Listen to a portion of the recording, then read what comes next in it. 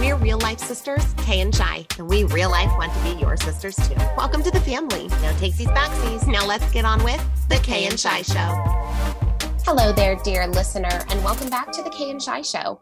We have a really fun week for you this week because we're talking about some unlikely inspirational sources. If you're anything like us, and we know you're part of our cosmic kin, so you likely share this, but when you start to get really into motivational material, personal growth and development, self-help, whatever you want to call it, when you get into this material, just like anything else, you start to notice it in unlikely places. And so this week, we're going to talk about some of the weird and wacky places that we found mentorship and inspiration. First up on our unlikely inspirational source series is the source of Disney movies. We love a good Disney movie. We're obviously Disney fans. We make no qualms about that. But many draw inspiration from Disney movies. And I think it's a little bit of a low-hanging fruit. You might be thinking, well, of course, Disney movies are supposed to be inspirational.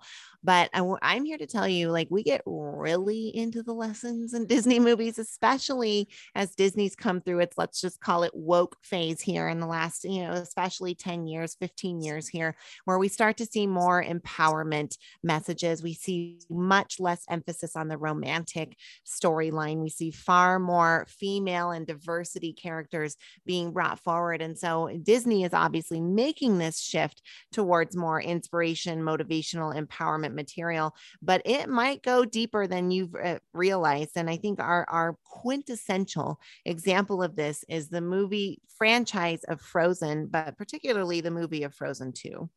Well, Frozen in general, I think, kind of really brought this idea of inspirational Disney movies to the forefront. And we can look back at all kinds of inspirational Disney movies from the past, right? Like we think about the ones through the 90s. We've got The Little Mermaid, we have Aladdin, we have Lion King that's got lots of inspirational sources. But with Frozen 1, they did something that no one had ever seen before, which was created the idea of true love being that of love between family members, the true love of sisters. It makes me want to cry just literally talking about it because I love my sister so much. Woo! But Frozen 2 brought forth a lot of inspiration within it because Elsa, at the very beginning of the movie, hears a call that no one else can hear, a call from within that creates an unexpected journey for her, to which when she reaches the journey, she has to dive deep within her own self, her own memory, to the point where she almost dies and then emerges as something brand new. Now, if that metamorphosis doesn't reflect maybe a difficult journey you've taken in your life, I don't know what will. I think audiences everywhere, when that moment in Frozen 1 happens and we realize that the true love story isn't about a romantic couple, but about family members, was so just paradigm shifting and so needed. And obviously, as sisters, we celebrated a movie and a story like that. And then Frozen 2 taking, I think, that same embracing of an empowerment message and building a storyline around the family relationship and the support and the dysfunction and the ultimate loyalty and connection. And then that the metaphor of Elsa's journey into her own self-discovery, but needing that support of the family and not being able to fully metamorphosize until all of the pieces are there. It's just beautiful. And we could go on and on about it, but even that's the lowest of low-hanging fruit when it comes to the Disney movies. We love to look at the other princesses too, maybe some of the more traditional ones, and see what can we learn from them. What mentorship do we get from Cinderella? A classic 1950s film full of some 1950s ideology and those kinds of things. But even there, we see a character like Cinderella embracing kindness, embracing patience, valuing hard work, being genuine and authentic. And this is something that we legitimately talk about between us. It's not like us saying this for the first time. We like talk about the merits of the princesses and love to kind of dive in. Like Belle's love of reading, as Beauty and the Beast came out when I was 7 and I was a humongous reader, and like getting to relate on that level was really inspirational to me as a kid. And I'm so glad they've just taken that and continued to magnify that for girls of this generation and beyond, as we see movies like Tangled, like Frozen, like Moana coming forward that are much more dimensional and much more empowering. We love Disney movies of all kinds. And whether you are an old Disney movie fan, a new Disney movie fan, what we know is that these movies have educational basis. In fact, you might not know this, but Disney was contracted, Walt himself, Mr. Disney, was contracted to create military videos for instructing people back in World War II on ways that they can, fly planes, create bombs, all kinds of things in World War II. And so the very basis of what they do over at Disney was rooted inside teaching people lessons. So they created formulas for doing just that, with the old movies and the new movies reflecting their educational roots. And we love that about Disney. So unlikely inspirational sources this week here on the Kay and Shy Show. Next up, we're going to talk about road trips. All right, unpack your bags. We are back on the Kay and Shy Show talking about unlikely inspirational sources. And today we are on a road trip. We want to talk about the way we get inspired when we drive through different parts of the country. Big time. Have you ever been on a road trip and you see something beautiful, or you come across something that just strikes you in a certain way in your journey that you just aren't the same after you encounter that particular thing? Well, we feel so blessed here in the United States to have a gorgeous landscape that actually we hold, I think, Shy, all of the ecological systems here in our one country. That's right. All five climate zones are represented here in the US, which is fun. So there's so much climate diversity that you can experience. But anytime we're on a road trip, there's the reverence for nature, and getting to see it from the road in kind of faster than if you were walking allows you to see some of those climate changes and see the different environmental zones change. And that's always, I know for both of us, very reflective. You see your own life cycles reflected. You see how things in your life emotionally, physically, health-wise change gradually in the same way that nature changes gradually. And when you're on the road, you can observe that because you get a little bit of that, again, faster perspective. Then you pass through towns and different places. You can literally feel the vibe. You can understand kind of the scene of a town when you drive through it, and you reflect on all of the different stories that are present for people. Every ranch house and little tiny community. I know, okay, both of us, and just we get into reflective mode of thinking about all of just the different stories and the perspectives and the angles and the experiences and the circumstances and the onslaught of just regular life happening. And when you start to see it, town after town after town, house after house after house, neighborhood, you realize how small we are, and yet how incredible and unique and powerful we are too. It's always, I know, kind of just reverent for both of us. Well, back in 2017, a hurricane pummeled down on the state of Florida, the hurricane known as Irma. And Danny and I lived in Florida at that time, and I was 22 weeks pregnant with my first child, Violet. And we decided to take the drive up to Atlanta to evacuate. Well, when we got to Atlanta, the hurricane decided to wobble and go toward Atlanta. And so we decided to just drive home. We were planning on moving home in about 3 weeks' time anyway, home to Reno, Nevada.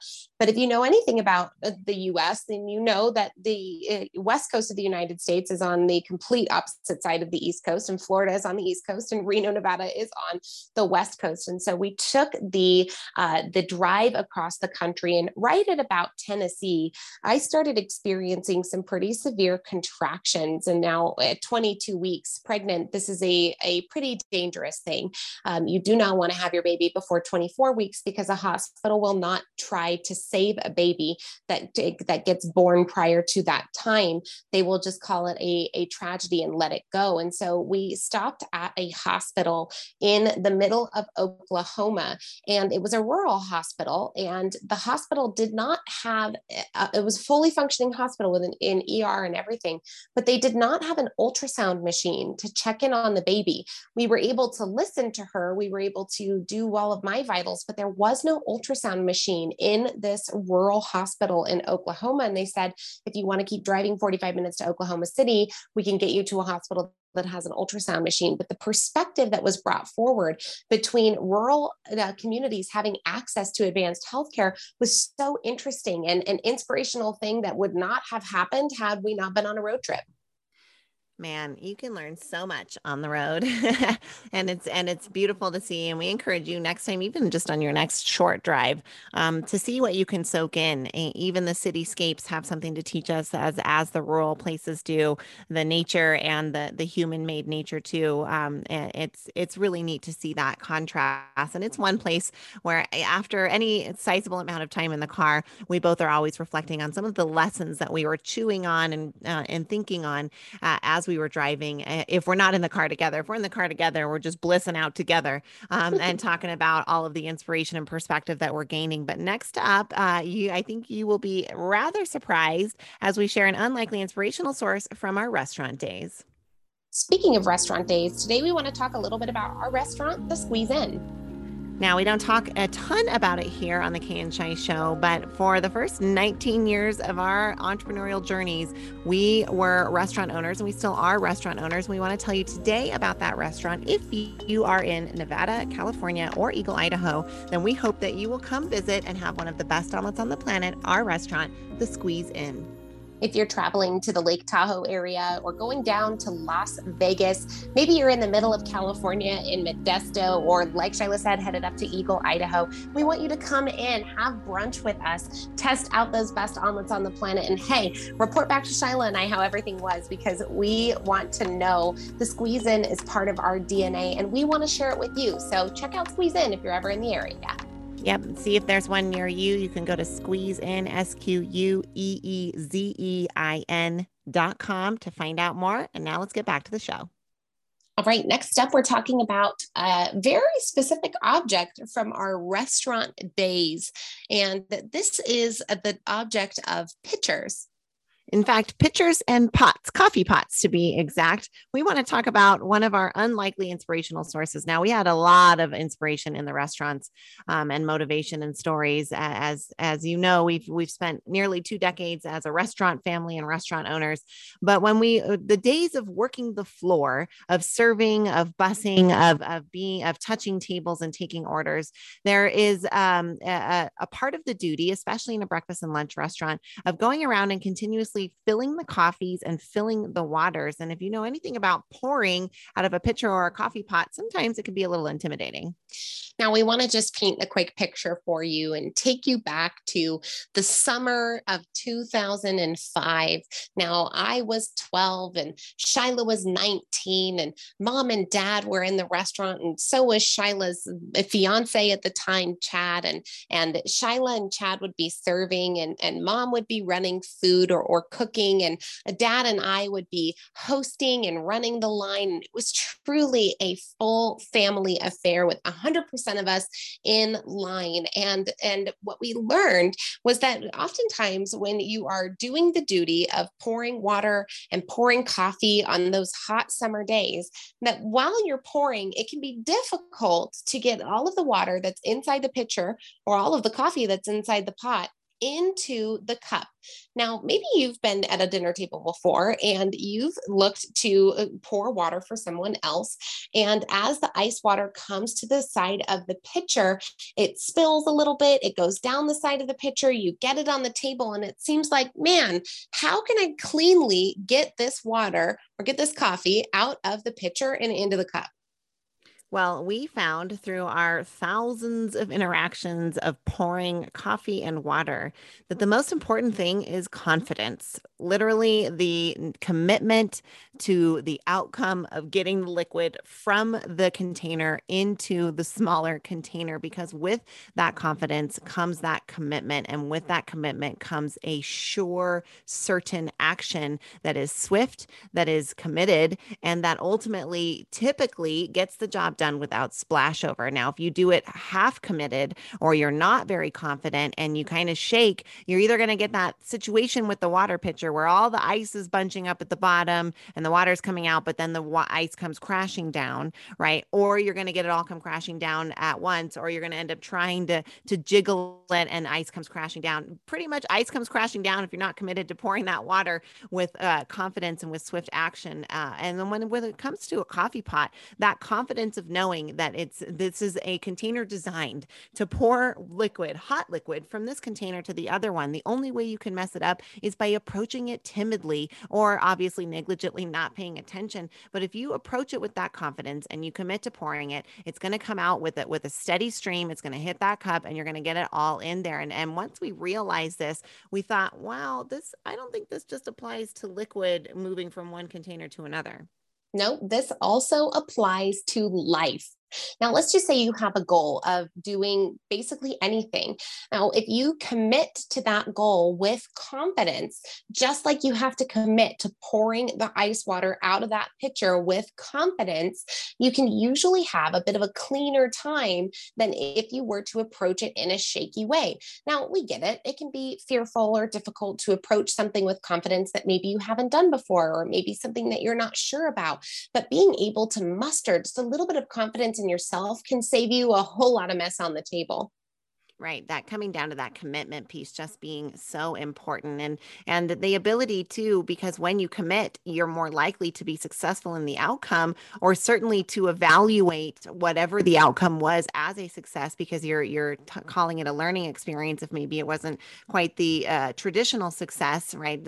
You had some coffee spill out or anything like that. But because you're coming at it with that commitment and confidence and conviction, then you're able to look at it like a learning lesson and ultimately say, okay, next time I can make these adjustments. If you come at it from a shaky position of not being committed and not being confident, and you spill a little bit, then your little brain goes, see, I told you you weren't going to be very good at it. And now it just chips away even more at your confidence, which can result in not as much commitment, which can result in not as secure of an action being taken and more mistakes. And so we see how this can start to cyclically feed on itself and each other. Whether we're pouring water or pouring ourselves towards a goal, it matters to do it with confidence and commitment and conviction. So as you pour yourself into the days and the weeks ahead, we encourage you to pour it like the water, pour it like the coffee, and do it with confidence, commitment, and conviction. All right, for the final installment of Unlikely Sources of Inspiration, today we are talking about personal water experiences, aka showers and baths. Now, this is a literal inspirational source, and that's actually backed up by a lot of science that often when you're in the shower or in the bath, you allow your mind just enough of that quiet wander time to start to come up with solutions to some of your greatest life's problems. That's one of the things we love about it. And we are intentional about getting our water time. And many people find inspiration, or, there's even whole advertising campaigns about doing your best thinking in the shower. But we certainly love to just feel the water, try to connect to the flow, soak in the water when we're in the bath, and find those moments to relate to the experience and to the general idea of water in a way that helps us deepen our connection to ourselves and to our environment. Well, whether you're in a shower or you're in a bath, you are experiencing a luxury of connecting to one of the basic elements of life. Showers and baths give you an opportunity to be a little bit more intentional about connecting with this aspect of nature. And we don't necessarily have this aspect of nature readily available to us in the aspect of Earth. Not everybody lives in easily nature accessible environments, but most of us live with an accessible shower or bath, which means that we have the opportunity to connect to this element. Now, connecting to fire is one thing. You put candles up in your room or in your house, and it kind of gives you that elemental feeling. But you can't go touch a fire. You can't bathe in a fire, right? I mean, you can, but it probably isn't going to feel very good. But you can experience the beautiful element of water through a shower or a bath. So one of the ways that we like to bring intentionality to this is to set up the environment to to allow ourselves to experience it at that kind of inspirational level. Like if you take a bath and you bring your phone because, it's 2022 and that's what people do, maybe stay off of your social media platforms. Don't let that just be an hour of scrolling while you sit in this beautiful bath. Maybe you turn on some meditation music, maybe close your eyes, maybe experience the water, or maybe even sit in silence, or read a book on your phone, or something like that. You can still use devices and technology, not saying don't do that, but you're in an environment that's conducive for deeper reflection. That's where reflecting even came from, right? When initially seeing our reflections in water.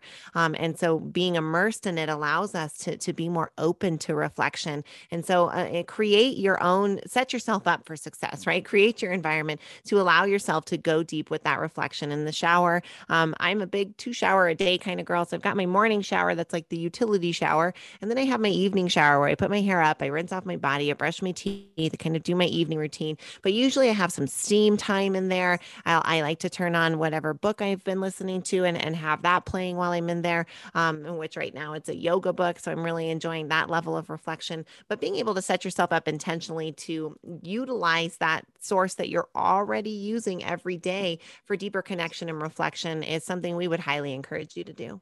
A couple other things that might help you with your shower time. If maybe you're like me and don't necessarily have a bathtub in your house that is conducive for relaxing baths, one thing that I love to do to help bring more intention to my showers is I've got a little stack of essential oils in my shower that occasionally I will put near the drain and let the hot water kind of drip onto that to create a bit of an essential oil steam that comes up. Now, the scents help it feel more luxurious, and essential oils have all kinds of benefits for you, especially when you're using that olfactory sense, the sense of smell, to create a better and more conducive environment for maybe relaxation or awakening. So using those orange essential oils, using a lavender essential oil, we'll sometimes even use a spearmint if I'm looking to maybe clear up my sinuses. And the other thing, this one's really simple, but I'm going to call y'all out on it because, man, I know I'm guilty of this at sometimes as well, but I've brought a lot more intentionality around it. Do a shower audit. Look at the shampoo bottles, the conditioner bottles, the body wash, the soaps, and the things that you have inside your shower. Now, are you like the average person who leaves empty bottles in your shower after they're done being used, or do you take them right to the trash? Many of us have maybe just the last 2 uses of a shampoo left over before we buy a new one, but we don't get rid of the trash in our shower or the clutter in our shower, or, the bath salt or the bath shower soap that somebody gave you for Christmas 2 Christmases ago that you had in your shower but you don't use. So keeping the environment clean, giving yourself tools to let it be more of an experience than a transaction for your life can bring more intentionality to this inspirational source of a bath or a shower. Well, as we wrap up, I just want to say, one, I am totally doing the essential oil trick in my shower this evening, Kay. Thank you for that tip. I can't believe I've never thought of that or heard you talk about it.